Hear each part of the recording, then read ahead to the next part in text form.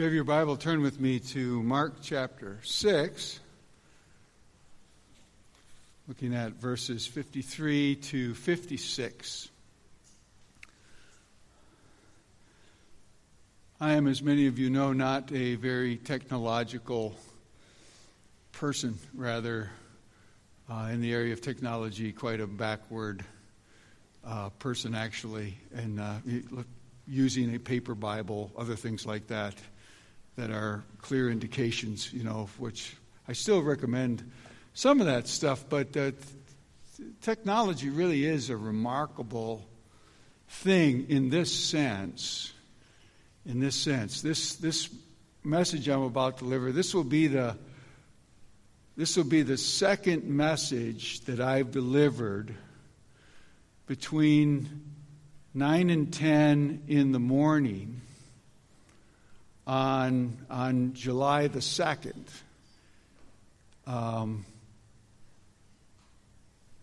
Here, and then in Ulaanbaatar, Mongolia. We are 13 hours ahead of us, and so Hete was here last night and hooked us up to a service there in Ulaanbaatar that was live, and I watched them sing and recognized some of the people in there from those that we support. Some of you know Augie and have met him in particular. He was there singing, and Hete did all the translation, and Hete was looking at a Mongolian Bible on his phone next to me while we did this thing together. Now, I don't know if he made it this morning, but if he did, he's going to put some prayer letters out there that he has put together, and you can read up a little bit more about what goes on in Mongolia. Some of you get that via email, another technological thing, but he and Melanie put together this newsletter, and they do a very good job on it. So watch for that, and you can catch up a little bit on what's going on in the church in Mongolia, a whole bunch of church plants that we're a part of there. Let's stand together. Mark chapter 6, verses 53 to 56. And when they had crossed over, they came to the land at Gennesaret and moored to the shore. And when they got out of the boat, the people immediately recognized him and ran about the whole region and began to bring the sick people on their beds to wherever they heard that he was. And wherever he came, in villages, cities, or countryside, they laid the sick in the marketplaces and implored him that they might touch even the fringe of his garment. And as many as touched it were made well. Let's look to the Lord in prayer. Father in heaven, you are the Blessed One. You are the source of all hope, the source of all happiness. You are the one who is absolutely stable. The psalmist repeatedly refers to you as our rock, the one who is absolutely stable, absolutely reliable, unchanging in all of that stability and in all of that reliability. And you teach us how to survive in spiritually fraught places like the United States of America or like Mongolia or like China, or radically fraught places like North Korea, like Iran. You teach your people to survive, to conduct their lives in spiritual warfare in such places. You are the ground of our steadfast love.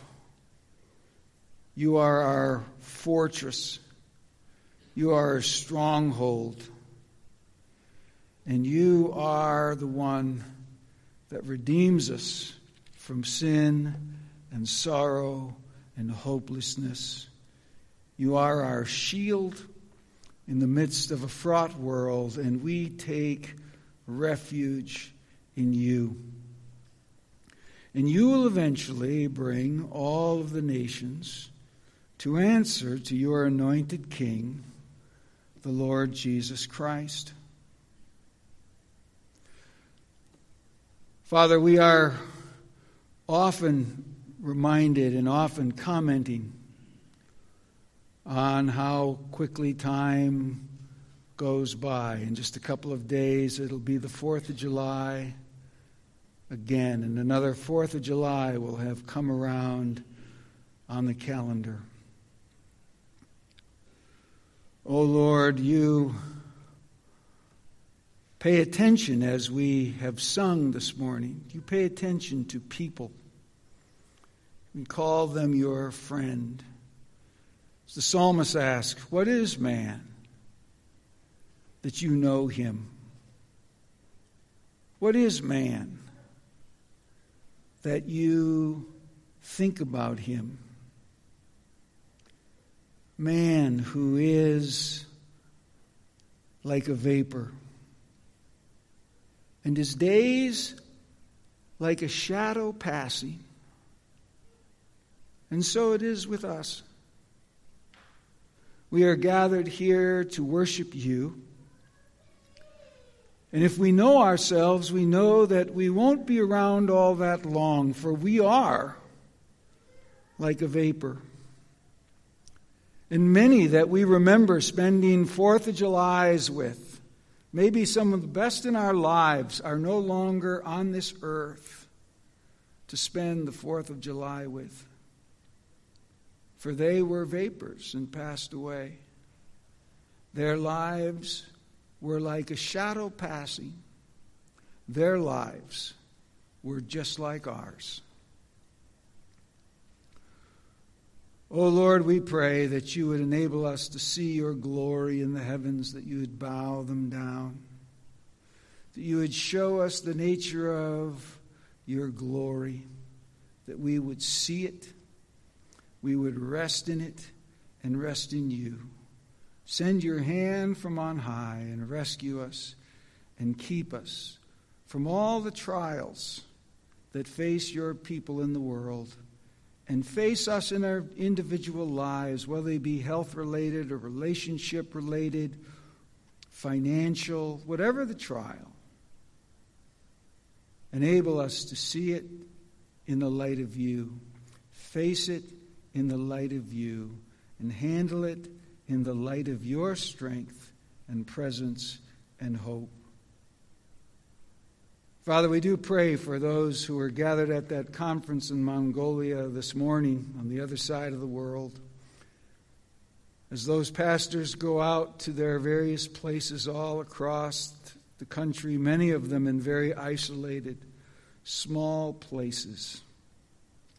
May your presence and your word go with them, and may they be able to shine as lights in Mongolia, and may we be able to shine as lights here in Sioux Falls, South Dakota. We ask for it in Jesus' name. Amen. Be seated.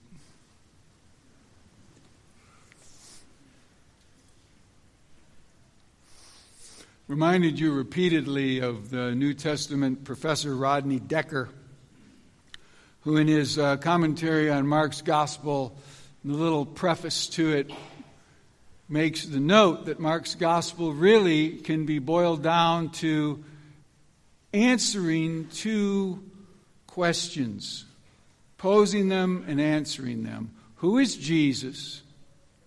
And what does he expect from those who follow him? So he says, basically every paragraph in Mark's gospel raises the question, one or the other, and in our present paragraph, sort of both, but the dominance on the first one. Who is Jesus?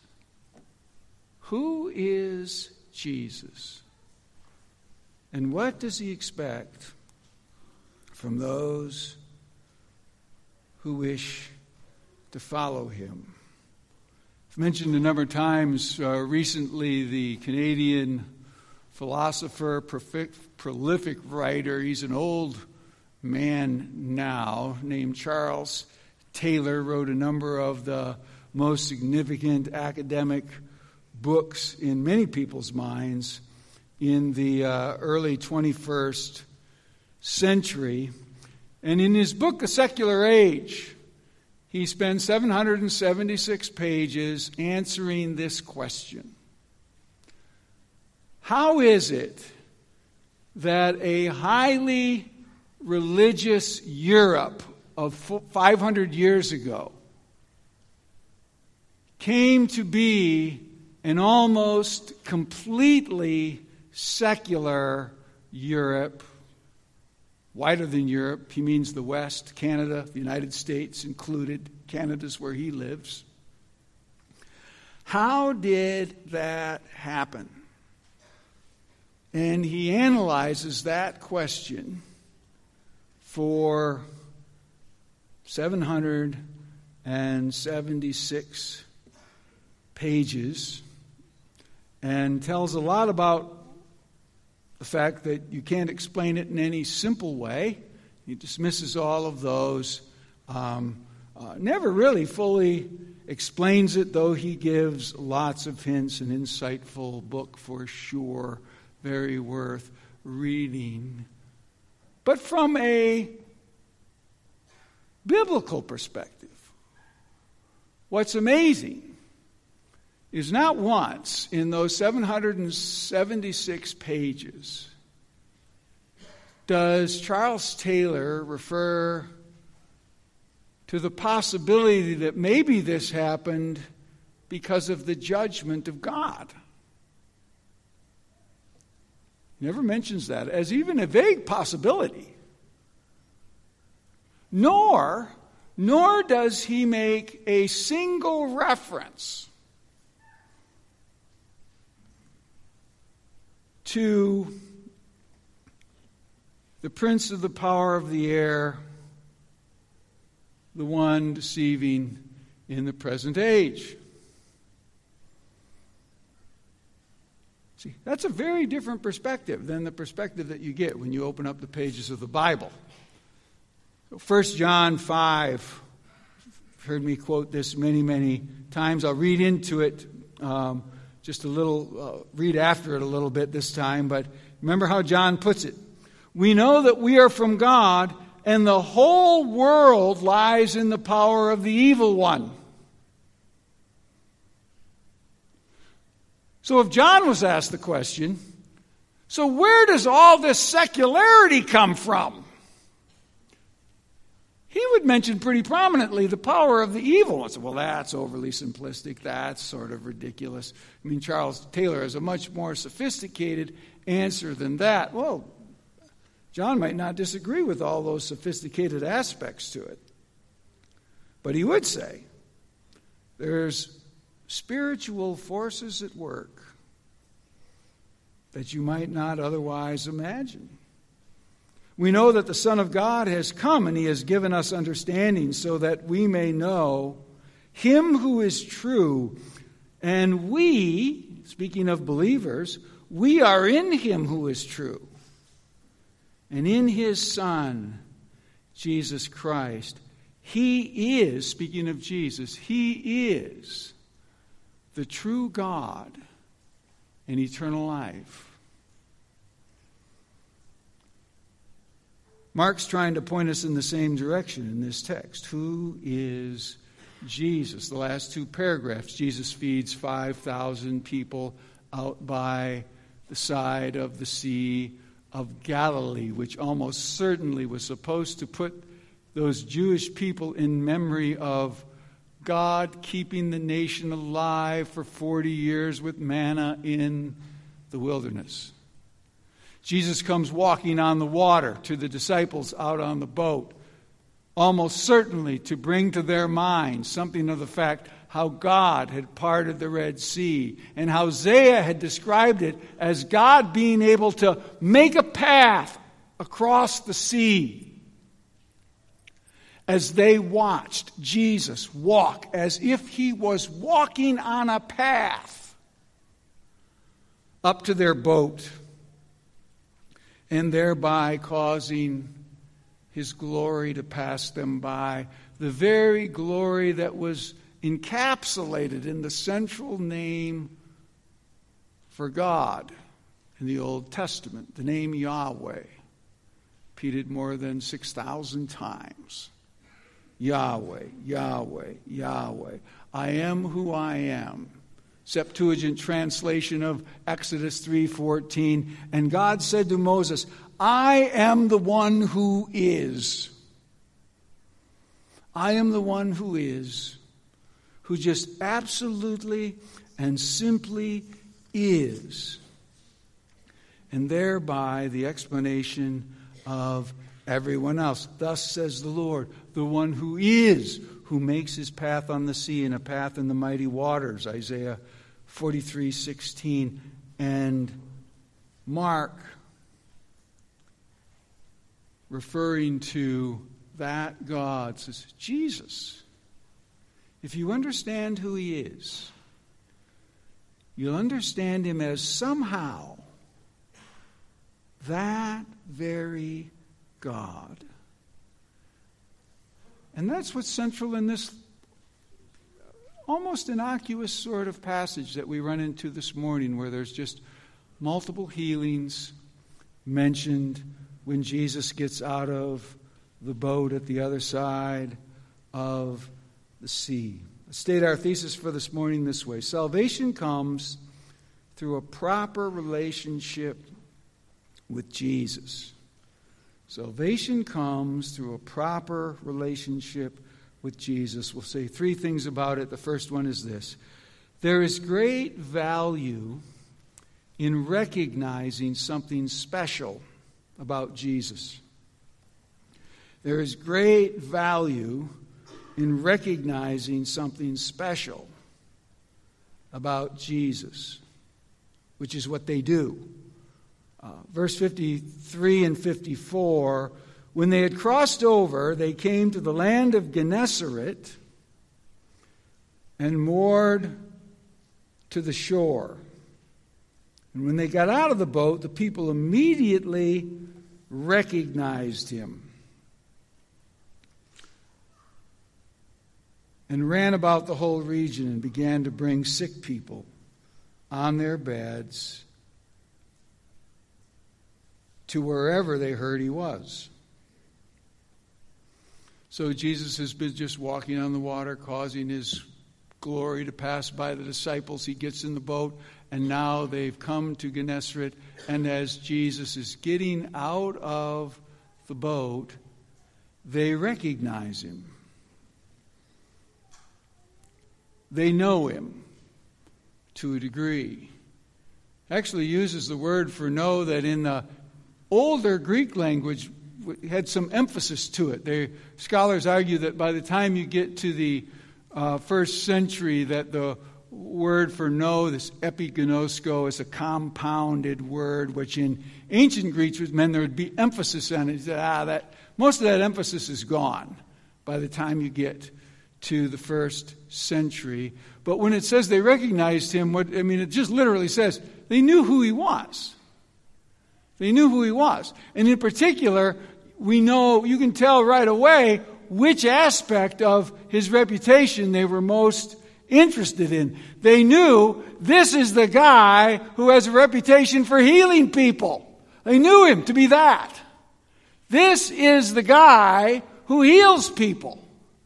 And so as soon as they see him, they take off to find people that are in desperate need of healing that they know. That's what they do. Now, that's not to say that they recognize him in a way that the disciples failed to, as we noted at the end of the last paragraph, right? Because the disciples, even when they have seen the feeding of the 5,000, and even when they have seen Jesus walk on the sea, we're told they did not understand about the loaves because their hearts were hardened. We're not to understand that these people have jumped way ahead of them. No, they haven't. The disciples knew that Jesus had done a couple of miracles. They were in no doubt about that. What they didn't really realize is, what does that really mean about who he is? Blind to that. They didn't see that. These people didn't see that either. They're running around finding people in need because they do know this much about Jesus. He has a reputation for having healed people. So we think he's worth a shot. And off they go to get the people that they care about. Now, all kinds of people recognize Jesus as special in some way. You remember in Matthew 16, Jesus asked the disciples, for sort of a sidewalk survey analysis of who he is. Matthew 16:13. Jesus came into the district of Caesarea Philippi. He asked his disciples, "Who do people say that the Son of Man is?" And all of the guesses are kind of lofty and flattering. Some say you're John the Baptist. Some say you're Elijah. Others say you're Jeremiah. Some say you're one of the prophets. They just don't know which one. So compliment, compliment, compliment, compliment. But all of them, in the opinion of Matthew, way under the money. And in the opinion of Jesus as well. And then so he turns around and says to them, okay, that's what they're saying on the street, but what do you guys say? And that's when Peter says, "You are the Christ, the Son of the living God." And Jesus says to Peter, "Blessed are you, Simon. Flesh and blood did not reveal that to you, but my Father who is in heaven." Now, the people in Gennesaret, they know Jesus, but they don't know him like that.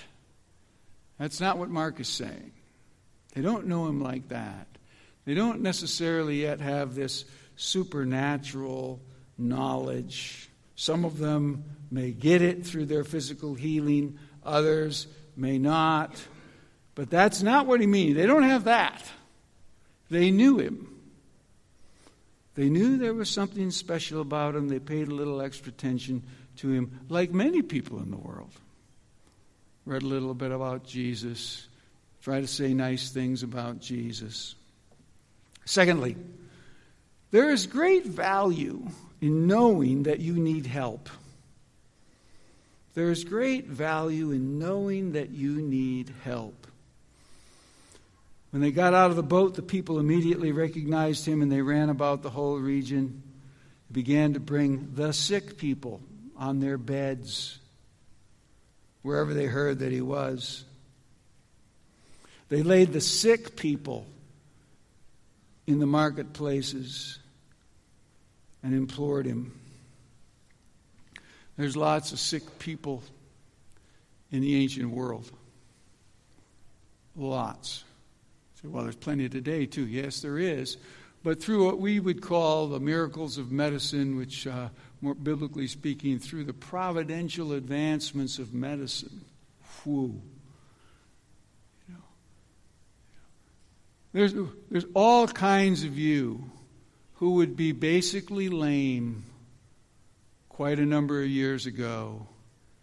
Were they not able to replace knees, hips, ankles, Others of you, very early on in your life, bad break of a leg, bad break of something else. In the ancient world, you're done. You're finished. You're crippled for the rest of your life. So you just add up all of those improvements that we've done in this room and just ask yourself, how many limping, crippled people would we have in this room? That is those of us who would still be here, which wouldn't include me. Because I died of a heart attack 7 years ago in the ancient world, 8 years ago actually. And quite a number of you, by the way, you wouldn't be here either. Long gone. Had appendicitis? Probably dead. Painful death. Those gallstones yet? Maybe dead. Painful death. That's the ancient world. And there's these battered people all over the place that haven't been fixed up like us, so that, I'll be, hiking around on the 4th of July, though I should have been dead 8 years ago. Providence of God in medicine, what an amazing, remarkable thing, not there in the ancient world. But here's something to think about, where they run off for these people. And these people are going to meet Jesus for one reason and one reason alone. These are the kind of people who know they need help. They know they're in trouble. They would love to see things improved. They are not on top of the world by any means. It's a dangerous thing when God blesses us with a little bit too much health and a little bit too much wealth together. Because we just don't feel like we need much of anything. Here's how the psalmist talks about such people. Psalm 10, 2-6. In arrogance, the wicked hotly pursue the poor. Let them be caught in their schemes that they have devised. For the wicked boasts of his desires and of his soul. One greedy for gain curses and renounces the Lord. In the pride of his face, the wicked does not seek him. All his thoughts are, there is no God. His ways prosper at all times. Your judgments are on high and out of sight. As for all his foes, he scoffs at them. He says in his heart, I shall not be moved. I never have been. I shall not be moved. A little later in Psalm 30, it's the same, verses 6 and 7. The psalmist now giving his personal testimony. As for me, I said in my prosperity, I shall not be moved. I shall not be moved. Nobody like me. By your favor, O Lord, you made my mountain stand strong. Yeah, but he didn't know it. That's what actually happened. By God's favor, ended up with all this health and with all this wealth. But then, in this case, and you hid your face, and I was dismayed. Suddenly, a different set of circumstances just fall on this person. Just. And now what? Now they're dismayed. Now they know. Whoa. I am in trouble. That's a blessing. It is a blessing to know that you are absolutely and for sure in trouble with God in some way and need help to get out of it. That is a huge blessing. Thirdly, there is greatest value in reaching out in trust toward Jesus. Verse 56, and whenever he came into the villages and cities of the countryside, they laid the sick in the marketplaces and implored him that he may even touch the fringe of his garment. They're just calling out to Jesus. Let us touch the fringe of your garment. And then this little line, and as many as touched it were made well. As many as touched it were made well. Now this is another instance where that's a perfectly fine translation. There's nothing wrong with it. Except I think there's probably a nuance that you're supposed to draw a little bit broader. He just uses the central word for salvation. Sometimes we translate it this way and sometimes we don't. But literally it actually just reads, and if you were just learning your Greek, as many as touched him were saved. They were saved. Now, it does mean primarily in this context, they were saved from the physical malady that they had, that they reached out to get rid of. They were healed. But it may have gone a little beyond that. But these people, of course, they're healed, and then there they are. They're up walking around, and people who have known them to be sick for many, many years are seeing them, and they say, well, what happened here? And that's where the question comes back around. So I reached out and I touched Jesus, and this happened. So who is Jesus? Who is Jesus?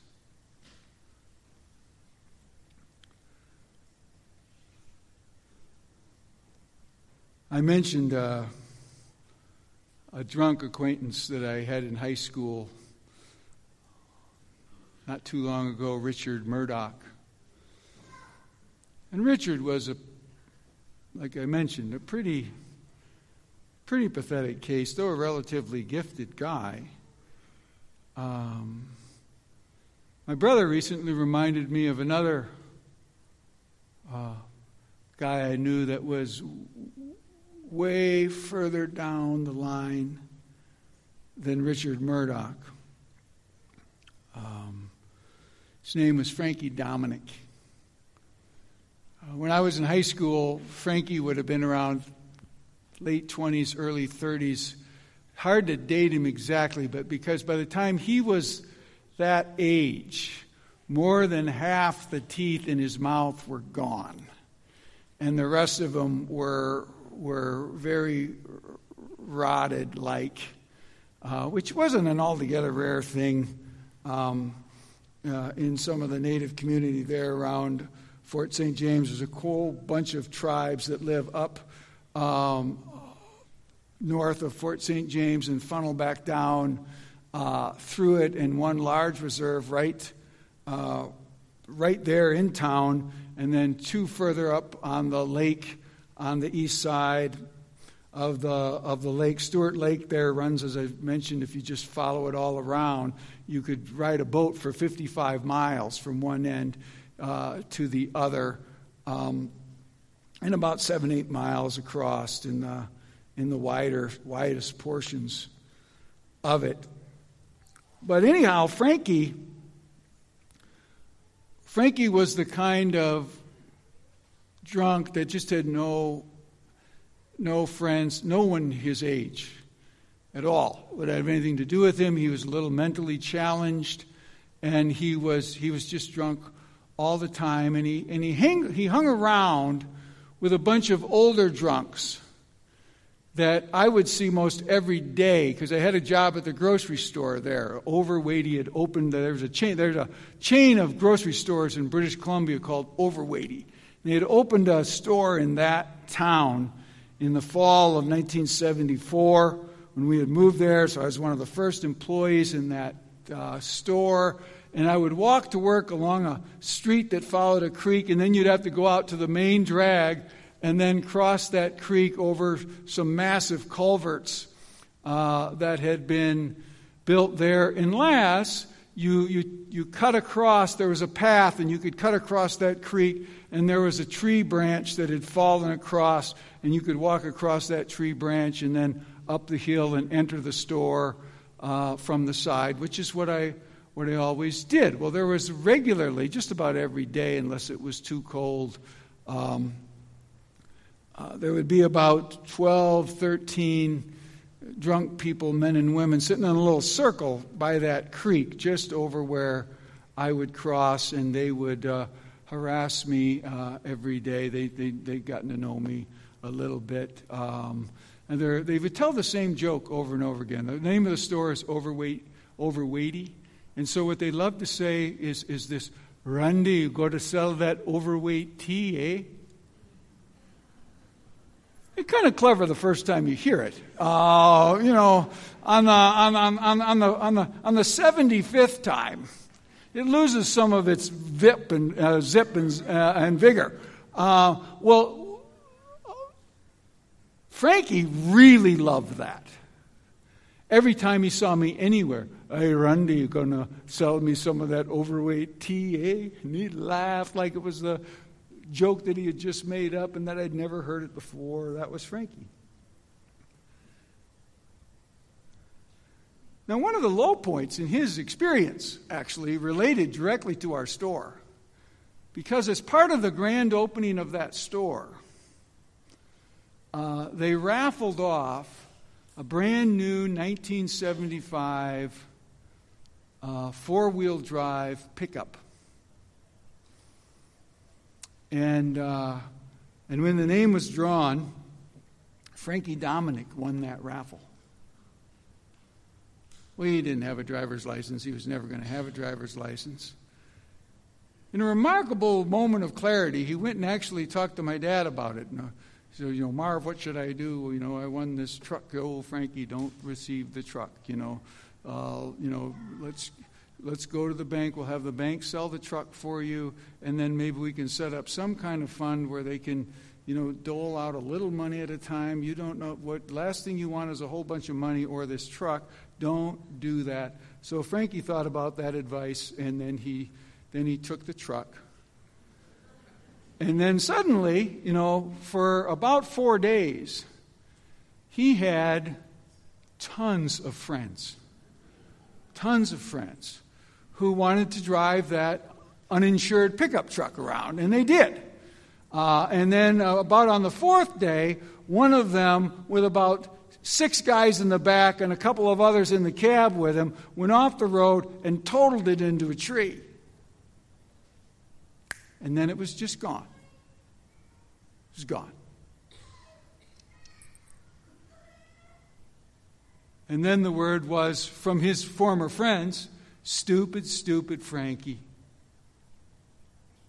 He gets this pickup truck. And look what he does with it. What a moron."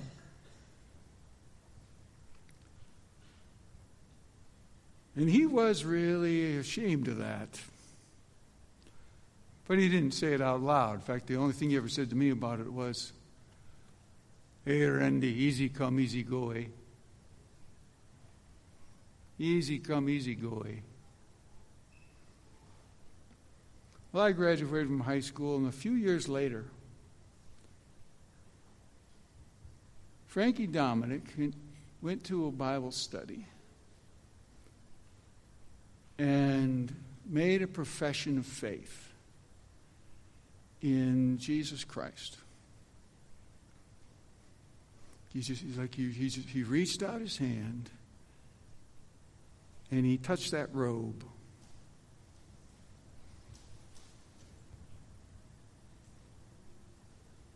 And he just quit drinking. He didn't go to any program.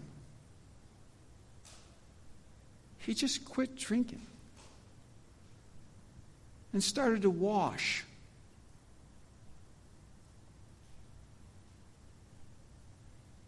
and went to every Bible study he could go to. And started to talk to people about Jesus everywhere he went. My brother brought him up because he was reminding me of he died about 10 years ago. And at his funeral, there was no seats left in the church. The church was packed. There was people standing across the back, and there was people standing outside in the village where he had been born.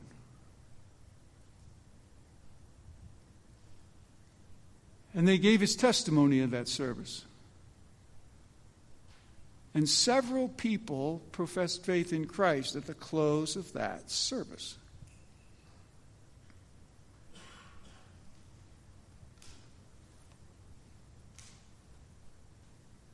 So why was it so full?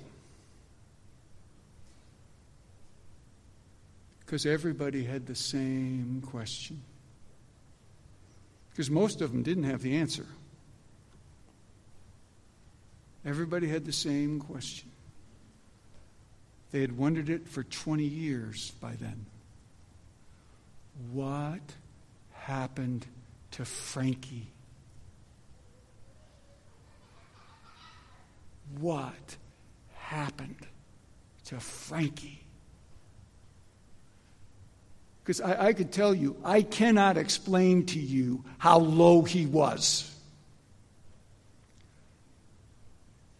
I cannot even begin to explain to you how far down he was. And then what he became. With the help of a few people at Bible study. And on he went like that for over 20 years. And then he died. And then he died. See, who is Jesus? See, the life of Frankie Dominic answers the question the same way that Mark wants it answered here.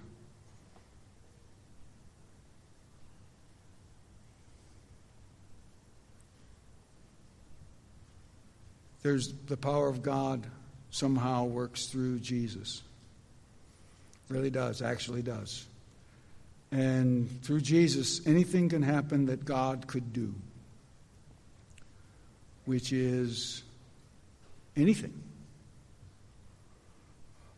The central message of the last 20 years of the guy's life is this: Jesus can do anything for anybody, anytime. Jesus could do anything for anybody, anytime. That's what all those people wondered about. They didn't answer it that way. They didn't give credit to Jesus.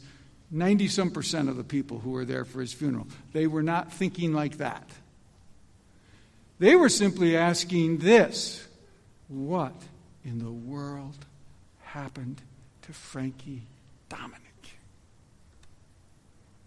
And they came out to pay tribute to him. Most of them, because they didn't have any clue what had happened. But they knew something absolutely unexplainable happened. And Mark is telling us, you see, no, something quite explainable happened. He reached out and he took hold of the hem of Jesus' garment, figuratively speaking. And like many of these people in the ancient world, he was made well. For him, you have to use the broader term for sure. He was saved. He was saved.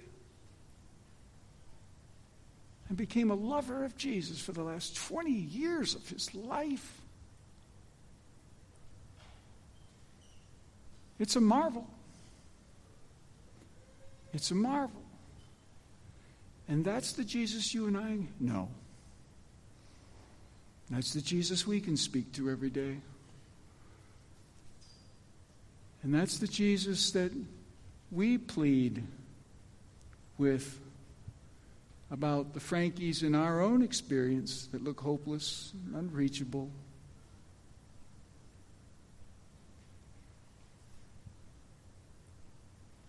And we should at least know this. Jesus can do anything, anytime, anywhere. That's just who he is. He's Yahweh. He's Creator God. Let's pray. Our Father in heaven, I ask that you would enable us to go beyond where the disciples were in that boat, that our hearts wouldn't be hard, that we would understand what the feeding of the 5,000 means in a way they didn't. We would understand the walking on the water in a way that they didn't. We would understand the healing of the sick in the marketplace, in the Gennesaret, in a way that they didn't, so that we would have ultimate, deep, abiding, comforting confidence in you through the person of your Son, Jesus Christ. We ask for this in Jesus' name. Amen.